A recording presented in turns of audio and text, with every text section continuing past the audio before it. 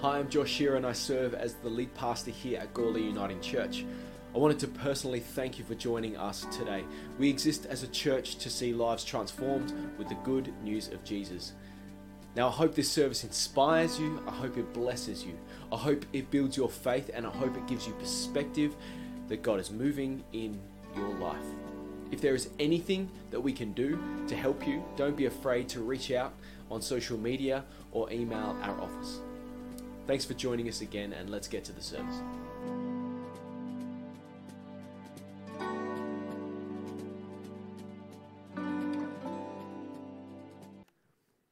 Well, good morning to you all. If we've not met, my name's Josh. I'm the pastor here at Gawler Uniting Church and also out at Sandy Creek and Williamstown Uniting Churches as well. And it's a privilege to be able to bring you the word. And I want to echo the welcome you've received. If you're new or if you're visiting here with us for the first time, it's wonderful that you could join us. You're welcome to scan the QR code on the back of the seats if you'd like to give us some of your details. We'd love to connect with you, let you know more of what we do as a church. It's just an awesome thing to be able to begin our week worshiping our Heavenly Father. So we're going to begin our time together in the Word with a little prayer. So why don't you join me in a short prayer? Loving and gracious God, I thank you for your word. I thank you for the way that it speaks into our lives. And as we have a look deeper into it and to see something that you would seek to share with us today, would have us know about what it means to follow you. Lord, would you give us the grace to receive what you have for us and the courage to live it out. In your name we pray. Amen. Well, as Eloise mentioned this morning, we are working our way through a series that we're going to do for this season of Lent, which, if you're not familiar with, that's the weeks leading up to Easter. And we're going to be looking at our core values.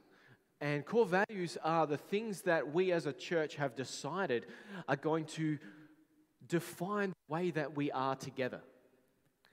Because there's all sorts of different ways that we can gather. There's all sorts of different ways that we can behave. But we really felt that as a church, we are called to look radically different to the culture around us. The vision that Jesus gives us of Christian community is one that needs to be different to the culture around us, to the way that the rhythms of the world, if I were to put it that way. And so over the next 5 weeks, we're looking at these 5 cultural values. I'm hoping that if you call this place home, I'm hoping that these aren't news to you, that they're not new. At the very least, the banner up to my right, your left, up there, has all 5 of them. They're written on the big orange wall in the hall next door, which, like anything, you see it half a dozen times and then it becomes part of the background radiation of life. But I want you to look at them afresh over these next few weeks and thinking about how are they shaping your personal journey. And so whether you are new here or whether you've been here a long time, I'm grateful for this time because refreshment is good. We always need to be reminded of the things that are important. But also, it's such a great thing if you're new or visiting because it gives you a snapshot of what it is that we say is important about our community of faith. And so this morning, I want to talk with you about authentic community. Authentic community. What does that mean? Well, authentic, quite simply, is being real. It's being genuine. It's being the same inside as you are on the outside. Some people, probably integrity would be a similar way to describe it. It's the idea of being consistent everywhere that you are. Being the same as you are at work, that you are at home. The same as you are in church, as you are on the way to church with your children. The same as you are getting your kids ready for bed, as you are, at any other time. Which I've got to be honest, sometimes it doesn't feel like I'm the same person in those moments. To be authentic with you, I had a moment sitting at dinner Thursday night with our family that I had a parenting moment I wasn't particularly proud of. And that's a reality. That's authenticity. That's what it means to be real. And so that's the It's what it means to be authentic. And so what is community then? Well, community quite simply is the gathering of people. That you and I, as a gathering of people, is community. Your street is a community. Your family is a community. Anywhere that 2 or 3 or more people gather, that is an expression of community. And so we cram those two things together as a core value. And what do we get? We get a group of people that are real. Really real. Not just surface level real, but genuine. They have a level of integrity, a consistency about their behavior, and that they don't feel like they need to hide anything about the way that things really are. And now I wonder, do you have that experience of community anywhere in your life? A place that you can be who you are, really. Because one of the biggest challenges of our culture at the moment is that many people don't have a place like that.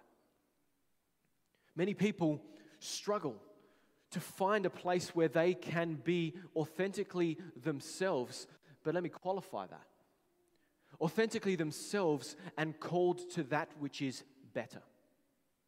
Because it's one thing for us as a community to just be present, a person to just be present and say, accept me as I am fine, you just need to accept me.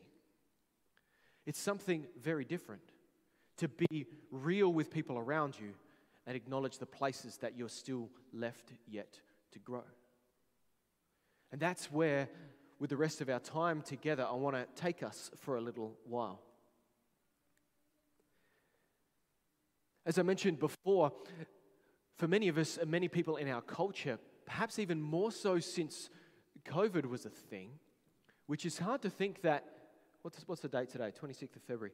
So in 2 weeks' time, it will be 3 years since COVID first graced or impacted our community specifically. We actually closed our service 3 years ago in 2 weeks' time. That's a sobering reality right there, isn't it?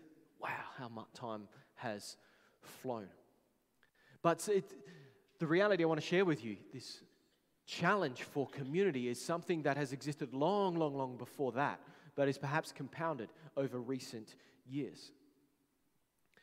Studies have explored this idea, this phenomenon of the lack of, or the need for connection within our broader society. We're finding more and more people doing peer-reviewed studies about the reality of loneliness within our community. Forbes magazine in 2009, which was a little while ago now, published an article around loneliness, human nature, and the need for social connection. And the primary point of the article was that you and I are actually genetically designed. We are genetically designed to thrive through meaningful social connection. That's a reality. And then there's an article published the Public Library of Science around social relationship and the risk to our mortality. And the thesis of that article, and it's an article that keeps getting referenced in social commentary at the moment, and I'm doing it as well, the reality and the point that they come across with is that loneliness and the lack of meaningful social community connection, not just social connection, meaningful social community and connection. The lack of that, and I've talked about this a couple of years ago as well, the lack of that is actually equal to, so it's as dangerous to your health, social isolation is as dangerous to your health as smoking a pack a day or excessive alcohol consumption and destroying your liver. A couple of bottles a day, bottles of wine a day. Now we live on the edge of the Barossa, so I'm not against the bottle of wine. I'm not a big fan of cigarettes, but that's a whole other thing.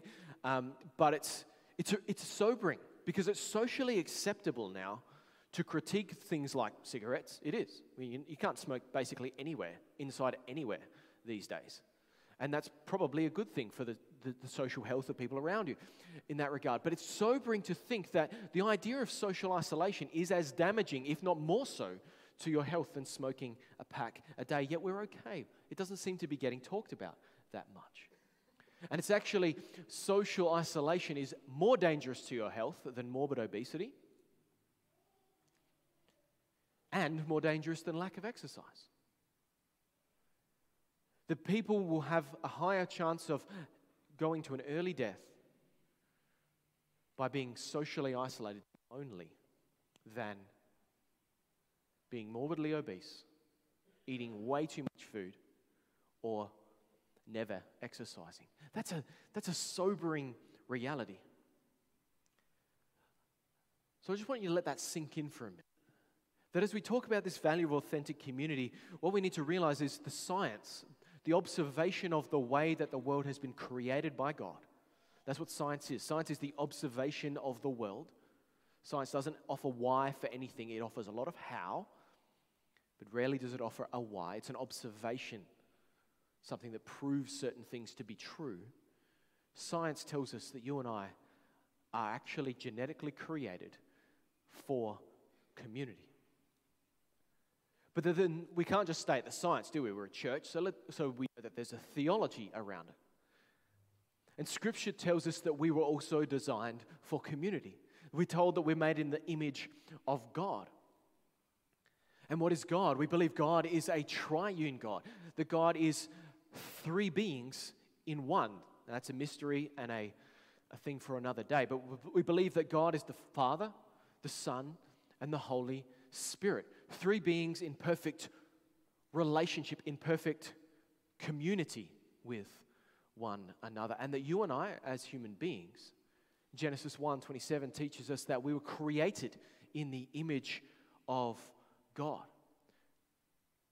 God says, let us make mankind in our image. Not in my image, but in our image. So there's something within the very essence of our creation, as far as Scripture teaches us, that tells us that we were designed for community. And so that's the first reality I need us to understand, is that we are designed for community. But the second reality is that within our broader culture, our culture is failing to deliver that sense of community for us.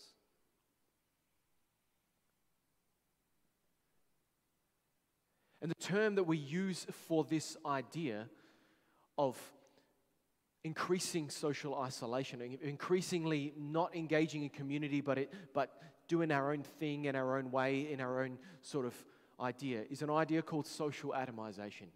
I've talked about it before, but it's this idea that no longer is the family, the broader family unit, the building block of our culture anymore. Instead, it is us, you, and me. It's born in the phrase, you do you, and I'll do me, and everything will be fine. Gone are the days, really, where we were socially structured by the family unit. And I think we can relate to that. Anyone a grandparent or a great-grandparent in the room? Anyone got great-grandkids or grandkids? How often do you see them? Heaps. Great. But I've got to tell you, there's a far more shaking heads in the room. That, friends, is a symptom of this thing that we're talking about. Of the move away from family and social connection in that way to this, I'll just do our own thing in our own way. And we suffer for it. So that's a part of it. And I suppose the other part of that you might see in your broader community is that you don't know your neighbors as well as you once did. Some people don't know their neighbors at all.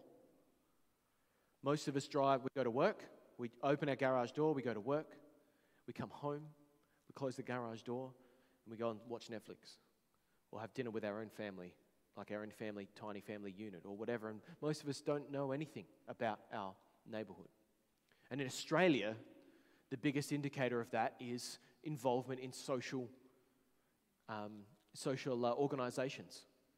Neighbourhood Watch, Lions Club, Rotary, the church. was a huge social organization back in the 50s, 60s, and 70s. Quite separate to the religion side of things, it was a social engagement thing. That as of 2016, and it's now higher since the most recent census, but the data hasn't quite been finalized yet, 76% of people alive and active in the community now have never been involved in a community organization. 76% of people have decided that they have no interest in getting engaged in something outside the horizon of their own concerns. I can see some faces shocked about that. Only 15% of people have recently given up on it, and 8% of people are actively involved somewhere. Only 8%. And you think of the fraction of that is the church now. Wow, how far we have come. But there is a why attached to this, and studies seem to suggest that 37% of people say it's due to regular work commitments. More than half, it's due to family. More than about 46% say they don't like people. They don't like joining groups. It's too real. 60% of people are just not interested in joining things. They just rather do life in their own pace, in their own way. And 64% of people, and don't miss this one, 64% of people don't believe community organizations add value, that they're even good. Now that's not just talk, that's not singling out the church or anything like that. They just don't believe that community organizations add value to their life anymore. Friends, that is a problem. 2/3. And so what's the result of these things? Us being wired for community and us not being able to find community results in two things. A radical increase in loneliness-related death in our community, and a radical increase in mental health problems because of social isolation. We see those things. This is not news. We know it, but sometimes we forget it. But the reality is there, and I would argue that the primary reason is that we have forgotten that we were created for community. And that as the church moves to the periphery, or as now it is on the periphery of culture, we lose the identity of social connection that we were created for. And so the reason we have this as a core value is because we believe that this matters. And so what I want to do with the rest of our time is to just offer some scriptural perspective to this. I know you're all depressed now. You're like, welcome to church, Josh. Thanks very much for giving us some encouragement. But I want to spend just a few minutes in Scripture having a look at the picture that we are given of the early church. Now, for many of us, the picture of the early church begins in Acts chapter 2. It's the one that most Christians talk about when they think of what does a perfect, authentic, real, and genuine community look like. And in Acts chapter 2, we read this. We read, and they, that is the disciples, this is straight after Pentecost, straight after the first big church service. They devoted themselves, that is the community of faith, to the apostles' teaching and to fellowship, to the breaking of bread and to prayer. Everyone was filled with awe at the many wonders and signs performed by the apostles. All the believers were together and they held everything in common. They sold property and possessions. Why? To give to anyone that had need. Now that's a vision of community, isn't it? Every day they continued, every day, not some days, not once a week, every day they continued to meet together in the temple courts. They broke bread in their homes. They ate together with glad and sincere hearts and praising God and enjoying the favor of all the people. And the Lord added to their numbers daily those who were being saved. What a picture. What a God-given picture of community, of what the church is meant to be like, what those early believers participated in. And I hear lots of people as Christians go, why can't the church be like that again? And maybe some of you in more recent years, like in the last 40, 50 years, would have experienced that, an expression of church like that in some way. And the question always becomes, if church is not like that now, why can't it be like that again? Even in our culture here in Australia, the 70s and 80s, the resurgence of Christian faith, the sort of the mini revival stuff that was happening and the renewal that many of you were a part of. The charismatic renewal, they call it here in Australia. Some would say there was a vision and a picture of community like that. But where did it go? Where did it go? Because we're still the church and Jesus is still Lord. So what happened? Why isn't our expression of Christian community like that very often at all? And as I was reading and reflecting on this and thinking, what is it that God's calling me to challenge us about in this idea of authentic community? He took me back to Jesus' call to the disciples, to the very places where he first met his followers and called them to follow him. Because what is the church? The church is people, right? It's not this building, it's not that organ, it's not the projector screens or anything like that. The church is the people. And it's a people that have decided to follow Jesus. It's not a complicated question, that's right. Decided to follow Jesus. And as we look, I think we can learn a couple of things as we look back at the first people that decided to follow Jesus. Join with me back to Matthew chapter 4. Matthew chapter 4. Jesus calls his first disciples. It should be up on the screen, hopefully. As Jesus was walking beside the Sea of Galilee, he saw two brothers, Simon, called Peter, and his brother Andrew. They were casting nets into the lake, for they were fishermen. And he said, "Come, follow me." Jesus said, "And I will send you out to fish for people." Now, that's not using a fishing rod with hooks. That'd be weird. He's talking about, I'll teach you, I will recapture this gift you have for drawing things to you. I'll recapture that and give you a new purpose. And at once they left their nets and followed him. Now going on from there, he saw two brothers, James, son of Zebedee, and his brother John, the sons of thunder. And they were in their boat with their father, going about their trade. They were preparing their nets, and Jesus called them immediately. And they left the boat and their father. Don't miss that. They left the boat and their father, and they followed Jesus. Two moments in time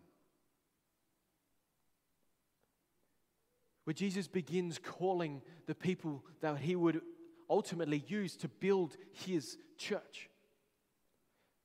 And what does he do? He calls them from what they were doing. He calls them from what they knew. He calls them from where they were.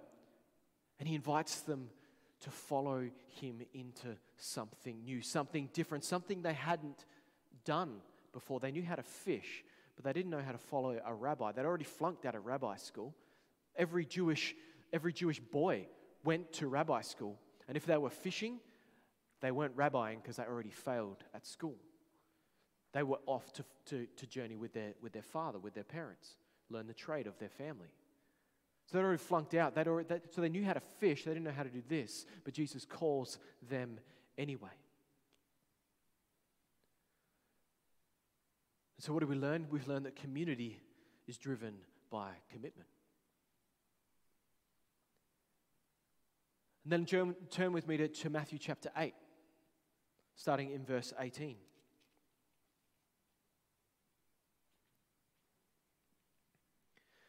And Jesus saw the crowd around him, and he gave orders to cross to the other side of the lake. And then a teacher of the law came to him and said, "Teacher, I will follow you."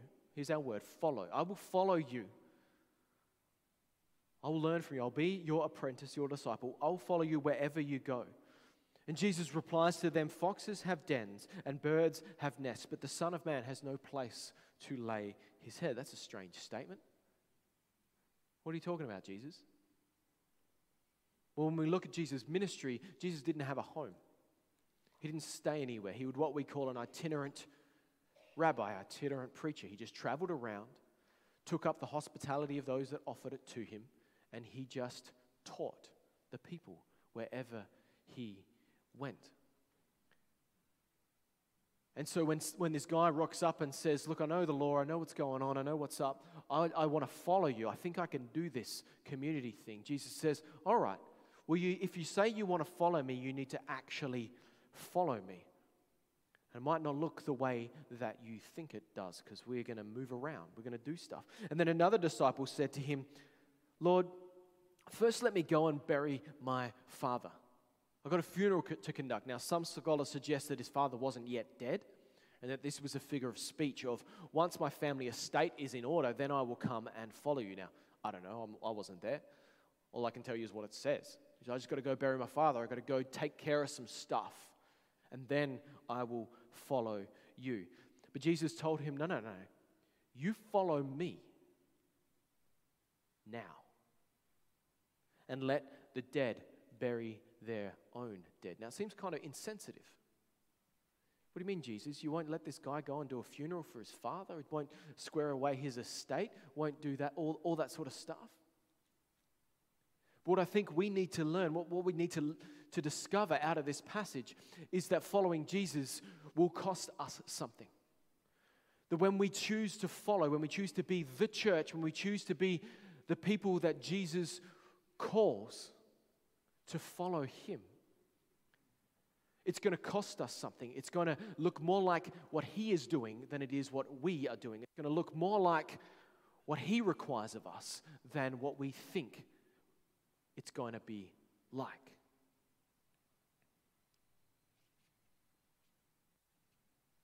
And then follow with me as we jump ahead again to chapter 20, starting in verse 20.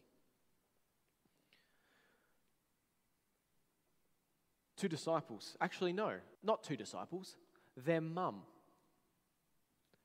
comes and has a conversation with Jesus.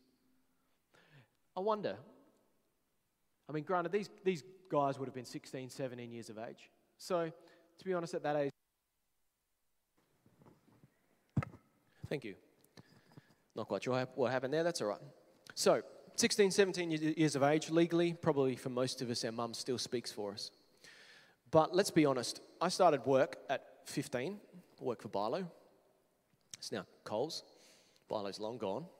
I've got to tell you, if I was to get my mum to come and talk to my boss about what I wanted, how do you reckon that would go? What a ridiculous suggestion. Ridiculous suggestion. In fact, whatever. Anyway, it seems so crazy, but that's exactly what happens here. The sons of thunder get their mum to come and ask Jesus something. They kneel down. At least they're there with her sons and kneeling down. Mum, for some extra clout, ask a favor of Jesus. What is it that you want? He asked them. And she said, getting nudged by her sons, grant that one of these two sons of mine may sit at your right and the other at your left in your kingdom. And Jesus looks at her. I've got to acknowledge he's loving and gracious in his response. He says, you don't really know what you're asking of me. Can you drink the cup I am going to drink? And Jesus uses the cup as a term, it's a metaphor for suffering that he is about to endure. Can you endure the suffering that I am about to endure? And they said, we can. And they did. For both these two sons of thunder, James and John, were both executed for their faith early in the first century, not too long after Jesus himself was killed. He said to them, you will drink the cup. But to sit at my right or to my left is not for me to grant. These places belong to those for whom they have been prepared by my Father. When the 10 overheard about the conversation, because they were obviously around, but they hadn't heard it yet. When they overheard it, they were indignant, upset, they were annoyed. And Jesus called them together.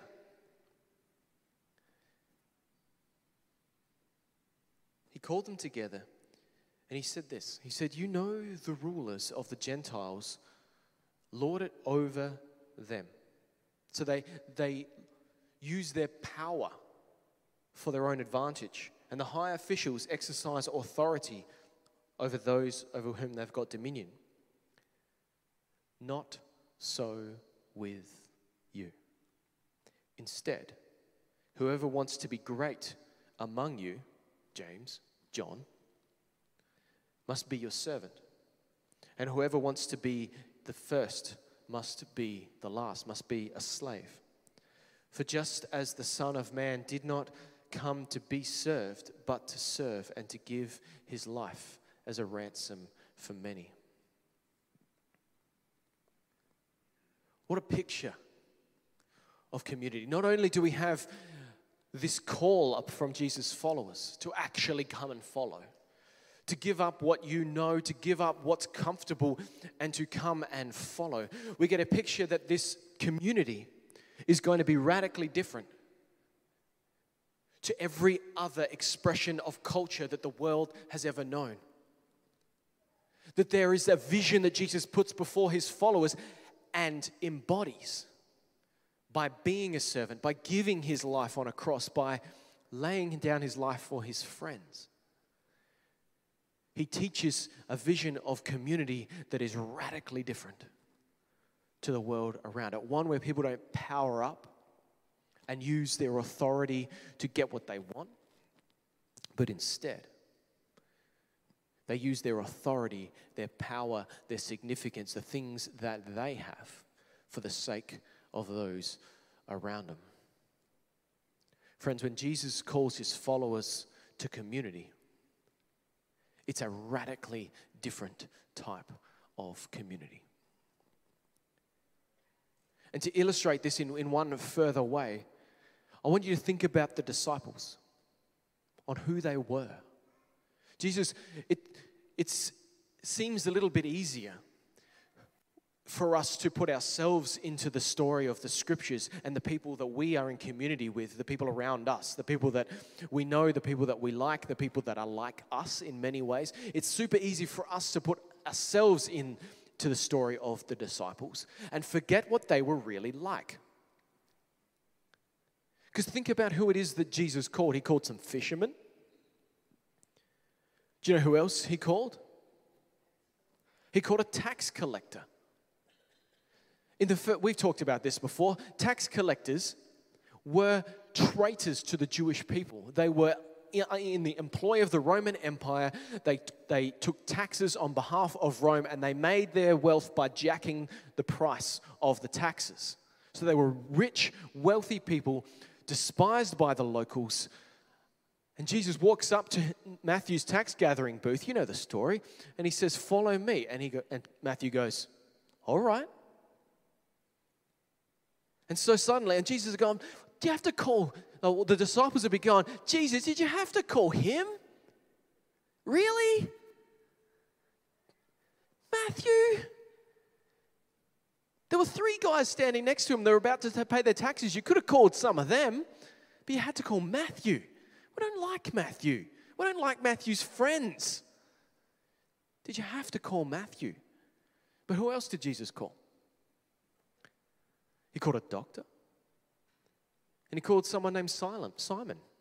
But not Simon Peter, Simon the Zealot. What were the Zealots? The Zealots were domestic terrorists, insurrectionists, people that were violently opposing the rule of Rome, Roman occupation. And they did it by executing Roman soldiers, terrorizing Roman garrisons. They tried to fight for their political freedom with violence.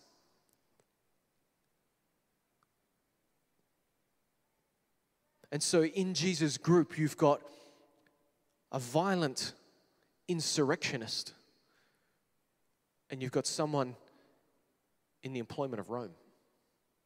That's about as far on the political spectrum as you can get in terms of social structure. Now, there's a whole bunch of other polarities within the makeup of the disciples that you could have a look at if we've got time for another day. But just picture that.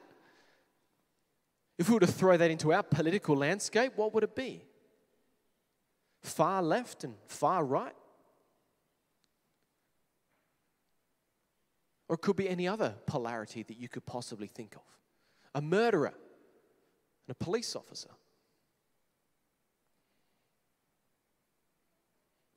I don't know, what could you think of? You can think about what it is that Jesus is asking. He's not just asking a bunch of people who are like one another to get along. He calls people from radically different places with radically different experiences and radically different worldviews to follow him. And not only that, he calls them to give up what they were doing before, to become a new type of community. And not only that, he tells them that they need to serve one another, just as he is about to show them that he will serve them. Friends, that is the vision of community that Jesus puts before us in this moment as the church. And if we look back to that Acts 2 vision of church, a radically transformative version where people are being saved every single day, we lose sight. We like the Acts 2 bit, but we lose sight of the picture of the disciples in Matthew, that it was upon this radical vision of community that radical transformation was formed. It was a picture of people gathered together that are not like one another, choosing to love because it's the way forward. Choosing to love because of who they chose to follow, despite the differences that they have. And friends, I believe if we are to capture the vision of a radically transformative community where by God's grace daily God is adding to our number those that are being saved. If we are to be that community,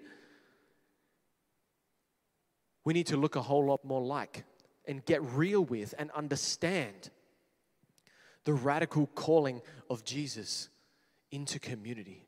One that doesn't look like our comfort, that doesn't look like what we previously know, and one that has weird people that are not like us in it.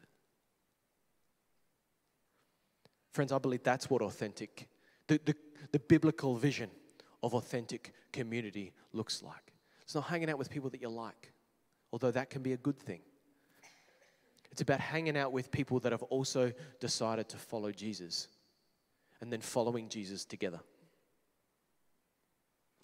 Warts and all. Following Jesus together through the brokenness of your life. Because Christianity is not a beautiful thing for beautiful people.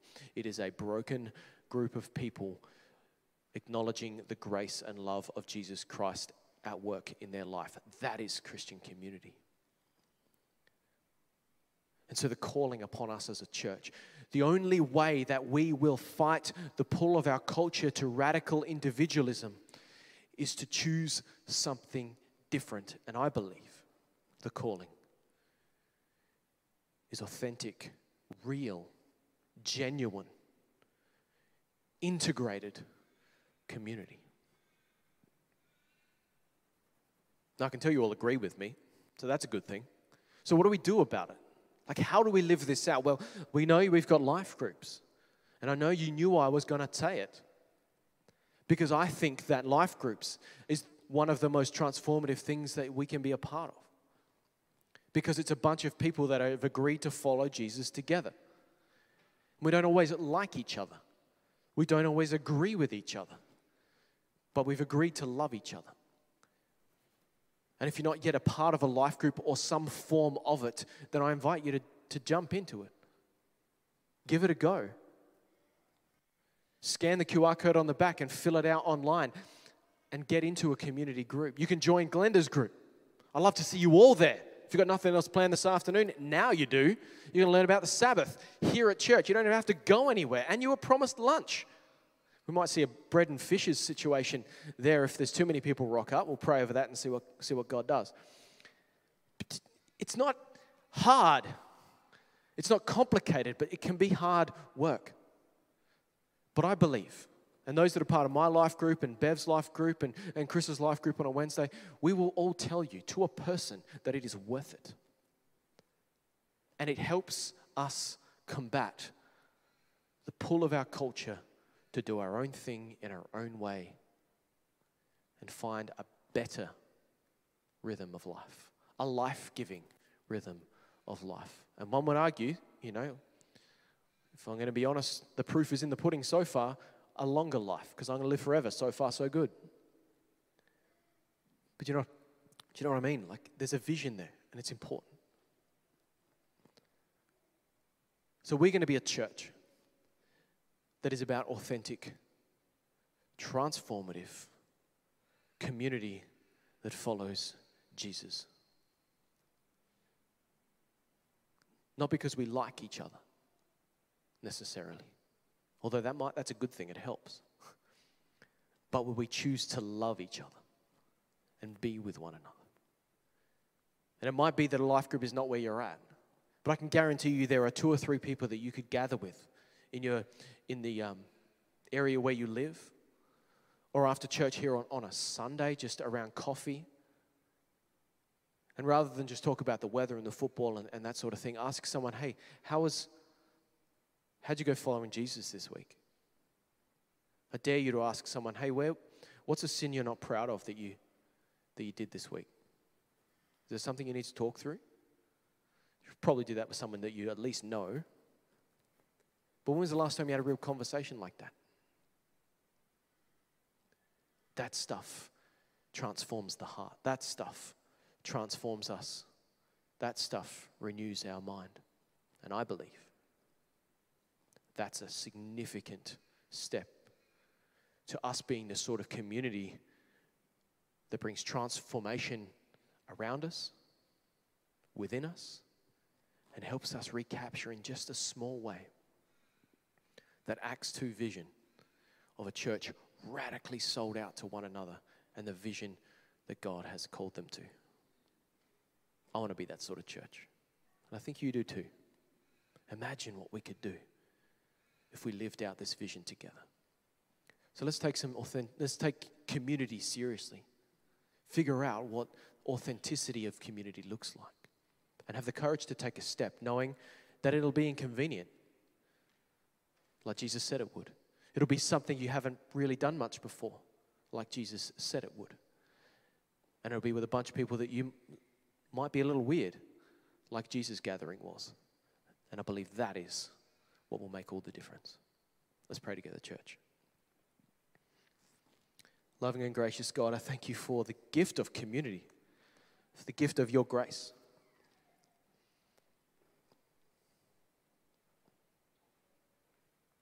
And Lord, if I'm honest, this is a high bar. Gathering in a life group every week, setting aside one whole 7th of the nights of the week for something like this seems too far sometimes. But Lord, you tell us that community is worth it. What it means to follow you will look different to what's comfortable. So Lord, would you give us the grace to receive this in the way that you're calling us to?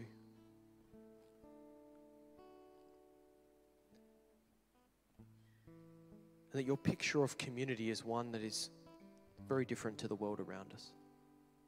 And Lord, I'm convinced through the way that you've wired us and the way that the science is starting to show us is that we can't do life alone. We weren't created to do it alone. And when we try, it eats us alive. Well, that's not the vision of life you've given us, that you call us to. So help us as your church to live out radically a transformed vision of community that's authentic, that's real, that's willing to get alongside one another and do life through not just the good stuff, but the hard stuff. That we might rediscover as your church radical effectiveness of being able to proclaim the gospel to a community that desperately needs to hear it. We thank you for your son, Jesus. We thank you for the gift of life that we have received. Help us to live it. In your name we pray. Amen.